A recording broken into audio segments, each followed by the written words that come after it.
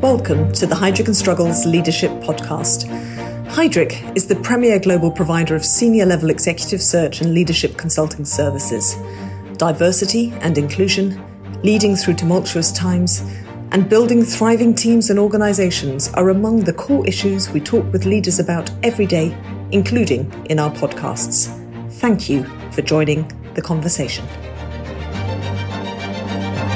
Hi, I'm Guy Shaw, a partner in Heidrick & Struggles London office and the leader of our Web3 and digital assets practice in EMEA. I'm joined in today's podcast by my colleague Alison Robinson, who's also a partner in Heidrick & Struggles London office and spends her time focused on media, entertainment and consumer growth tech. In today's podcast, we are really excited to speak to Dan Chaplin, a partner at the technology investor Dawn Capital. Dan's investment portfolio stretches across B2B fintech and includes businesses like Tink, Billy, Access Fintech and OpenGamma, but he has specific investments in digital assets that include Copper and Elwood Technology, and notably he also leads Dawn's initiatives in the digital asset space. Prior to Dawn, Dan was with JP Morgan in London, where he found his passion for fintech investing, advising Europe's leading financial institutions on M&A and corporate finance. Dan, welcome, and thank you very much for taking the time to speak with us today. No problem. Thank you very much for having me. Pleasure to be here. Awesome. Well, just to get this kicked off, walk us through your journey into digital assets and give us a sense of what drew you into the space in the first place. So I guess I've come at this really from the investment side and kind of with a background in financial markets. So that's really the perspective I've sort of taken on the space. My career's been in financial services. I was initially advising banks, asset managers, market infrastructure businesses. And then at Dawn, I've been investing largely into B2B fintech companies. And specifically kind of really looking at infrastructure propositions. And that's something that Dawn's always had a long-standing interest in. You know, we're looking for the kind of technologies and technology businesses that are providing foundations, like efficient foundations for other companies to go and build business applications, consumer propositions, whatever the case may be. And in the fintech space, we've done a bunch of those kind of businesses. I'm thinking companies like Tink in the open banking space, which was helping people to facilitate much more efficient and cheap payments and transfer of data between banks. Access Fintech as well, another one, which is effectively a data management proposition for buy-side and sell-side firms to collaborate on trade information in the cloud. You know, these are kind of really interesting financial markets, infrastructure companies that are helping to create more efficient financial processes and the foundations for those companies to operate on. So I guess that's the way that we've come at this digital assets space. The crypto market's been going for quite some time now. It was initially very consumer focused. I think in the last 5 years, we've started to see a much more deep engagement from the largest banks, the largest asset managers, looking at the space and thinking, well, how can we use this technology to support our businesses? And I think we feel that the technology itself has some really inherently interesting dynamics that can power really interesting financial markets use cases. And I guess there's been a ton that's written about this, but I'd kind of briefly frame it in the following way, which is sort of traditional financial markets effectively compose a bunch of very fragmented regional systems. They're highly intermediary operated.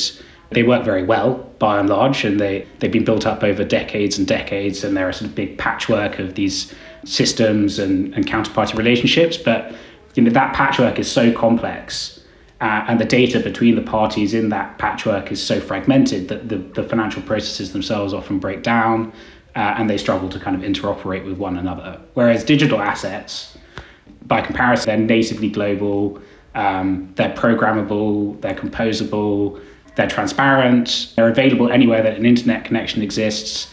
And they also, I guess, fundamentally create a single source of truth for data for financial participants to collaborate on and to build workflows around. And that means that there's use cases for them to do things like reducing settlement times. I think that's one that's been written about and is pretty well understood. That can create a huge amount more liquidity in the market and make markets much more capital efficient. I think there's fantastic use cases potentially around cross-border payments, which is hugely hamstrung at the moment by correspondent banking networks.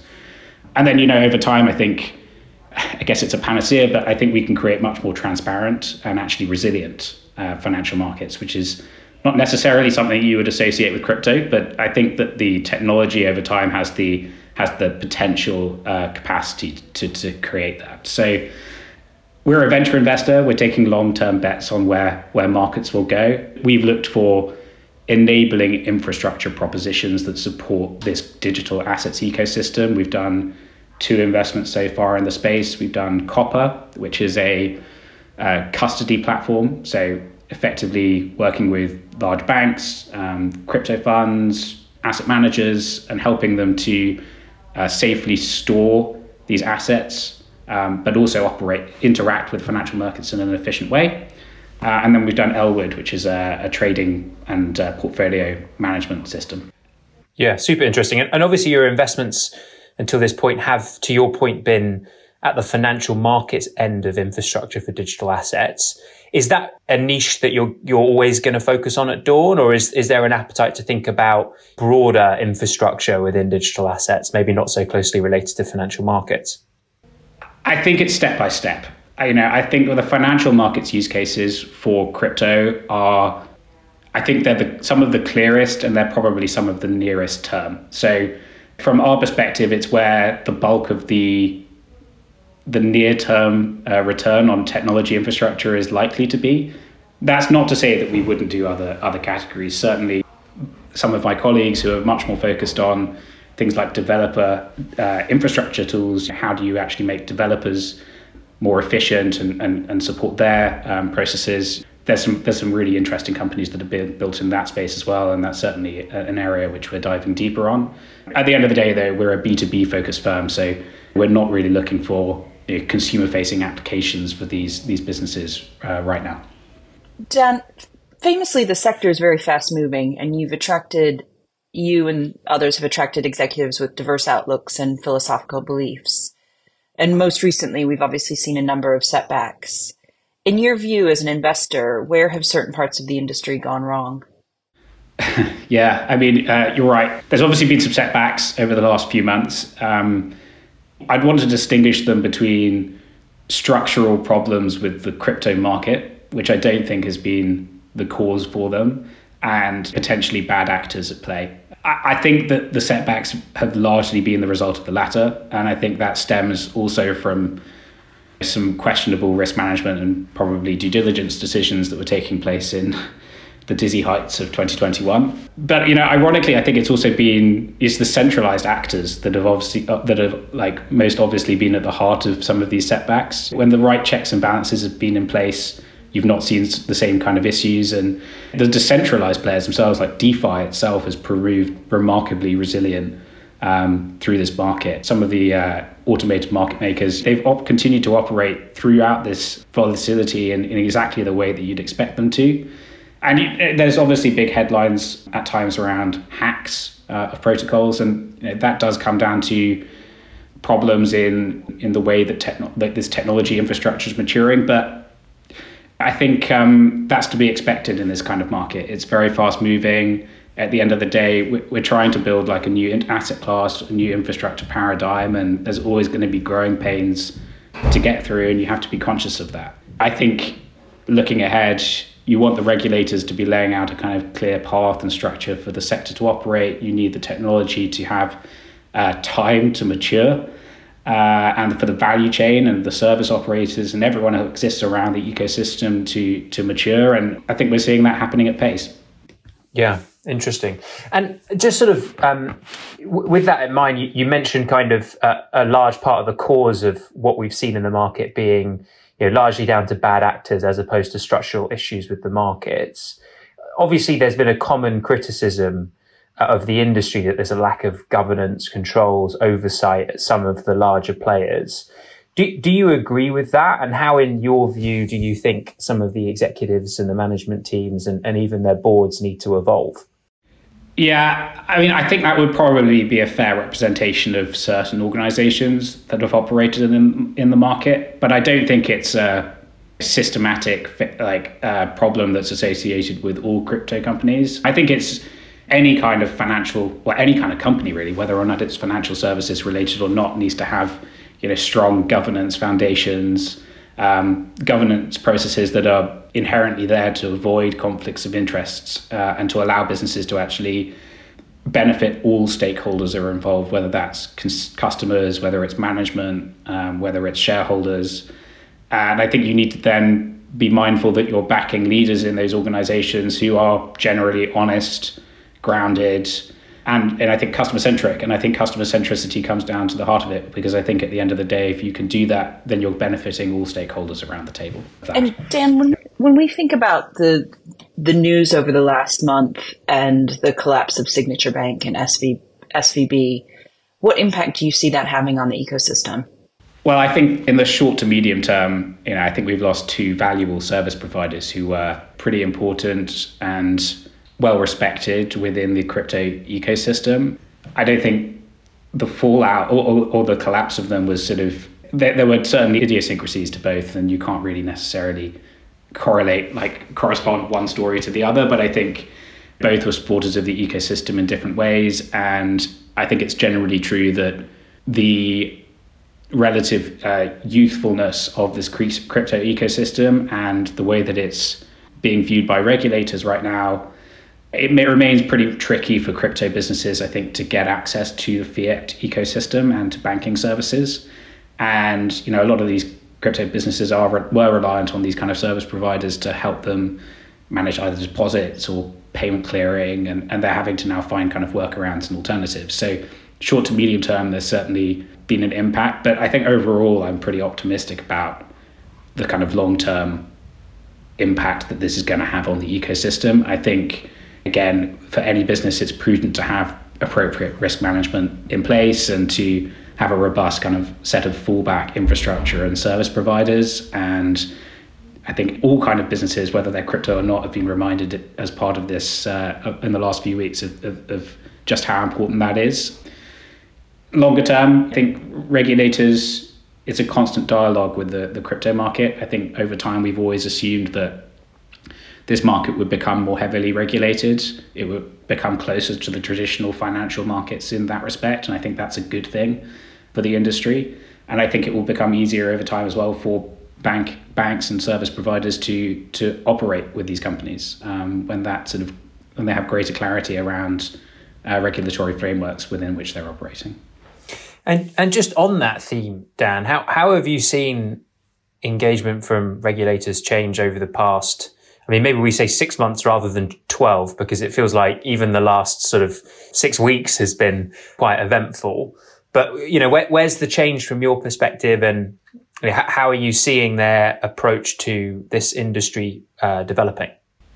Yeah, I think that the regulators' view of the crypto market, there's idiosyncrasies in every single geography, right? But at a very high level, I think completely fairly, regulators have been really focused on protecting retail holders. And I think that is absolutely the right thing to do for this market to have strong foundations and to be successful in the long term. Having said that, I do think there's more that regulators could probably be doing to provide assurance and clarity for businesses operating in this market. And I think putting in place fair and progressive regulatory regimes that actually allow their own countries to capture all the benefits that digital assets as a technology has to offer global capital markets. I think there's more that can be done. And I think it's an ongoing dialogue. And there's obviously many different viewpoints within the regulators themselves and within the political parties that sit above, and alongside those regulatory organizations. Generally, I think there's a tendency for regulators to sort of huddle together. They're not by nature risk takers. They want safety, security. They want reassurance that they're pretty much in line with one another. And there's no real prizes as a regulator for being a kind of first mover, particularly in kind of large jurisdictions. But I do think we're starting to see at a political level pressure for these regulators to engage more closely with the ecosystem, to understand how they're going to derive benefits from things like central bank digital currencies over time.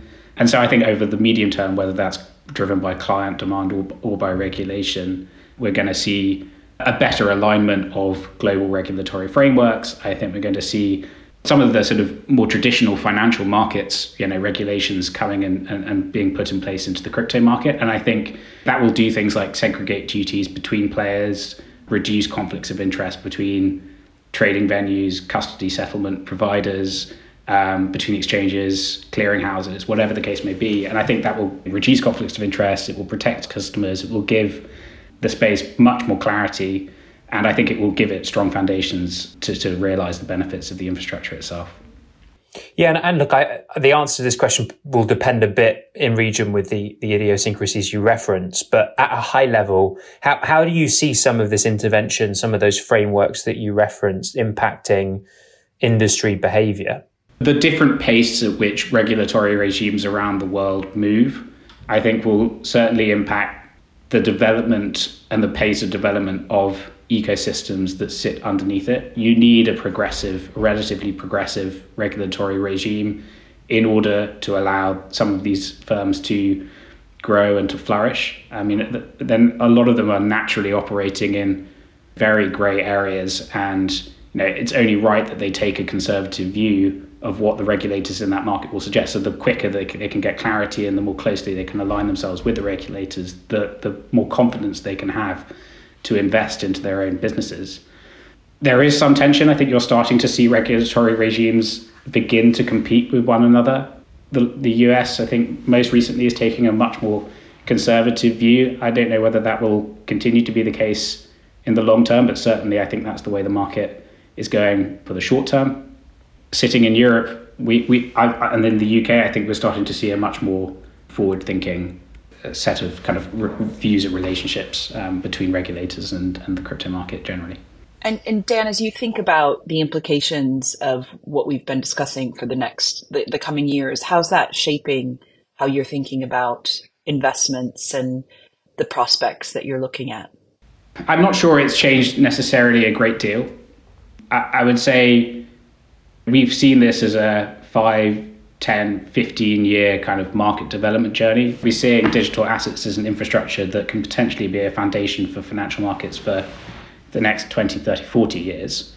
And we know that change doesn't happen overnight. And as I said before, there's obviously growing pains to get through. What we're looking for is to take early bets on really strong technology and really strong teams who can speak both the language of crypto native players, where a lot of the activity in the market is today, and traditional financial services firms, where I think much of the volume and much of the financial payoff will be over the longer term. So that's the approach that we've always taken to the space. I think in Copper and Elwood, we have companies that are doing exactly that. Dimitri, CEO at Copper, he spent most of his career in the traditional financial asset management space. That's a company that's been hiring senior executives from places like MasterCard, Citi, and I think they are putting the company on a footing where we can have very, very strong relationships with the largest financial institutions in the space, people like State Street. Elwood, similarly, that's a company that has the credibility of a strong relationship with Alan Howard of Brevin Howard, one of the largest global hedge funds. Alan Howard, extremely forward-thinking investor in the digital assets market. And we have in there partners and co-investors with Goldman Sachs, with Barclays. These are the kind of companies that we're looking to back, people who can create strong relationships in that crypto native space, fast-moving, agile, understanding use cases today, but also kind of having really like-minded and harmonious conversations with the biggest financial institutions in the market. And just on that point, Dan, in terms of, you referenced some of the types of profiles that Copper have been hiring, some of the industry associations that Elwood has there. Just a final question to wrap up on. What are the leadership capabilities and qualities that you think are important for organizations in this space to be bringing on board as they chart the sort of next chapter for digital assets? Yeah, it's a maturing market, right? So you have to be willing to operate and in often what are kind of shades of grey. So you need to be a very, very flexible, I think, individual. And you also need to be very agile and be able to kind of operate your organization in an agile way as that market kind of moves around you. And I think that means you also have to be very open, very honest, and a really strong communicator, so you can advocate for the market itself with all the various outside forces that impact this ecosystem, but also as a spokesperson for your company itself and for the team that you're kind of trying to bring along with you on the mission. I think that means you also need a leader who can kind of create the right culture in the organization, people who value the importance of risk management, who value the importance of compliance, who are highly institution friendly, but are at the same time flexible and fast moving. And I think that's what you kind of see in the companies that are really interesting in this market are the ones that are building deep, resilient technology, but who have an ambition to really provide foundations for the global financial markets in years to come. I think Citi even last week produced a report saying they think roughly $8 trillion of traditional assets are going to be moved onto tokenized rails by 2030. And that's the kind of volumes that you're going to have to be dealing with. And you need leaders and businesses that can support that level of what is ultimately going to become, systemically important, globally systemically important infrastructure for financial markets. Yeah, there certainly is a very large prize here. Absolutely. I mean, it's totally greenfield, which is exactly what we as venture investors like. Well-defined, well-understood categories, which frankly need strong infrastructure and different infrastructure to the ones that already exist. And that's a massive opportunity. For sure. Dan, thank you so much for taking the time to speak with us today. That was super, super interesting. Appreciate you sharing your perspective so candidly. No worries. Thank you very much for having me. Thanks for listening to the Heidrick & Struggles Leadership Podcast. To make sure you don't miss more future-shaping ideas and conversations, please subscribe to our channel on the podcast app. And if you're listening via LinkedIn, Twitter, or YouTube, why not share this with your connections? Until next time.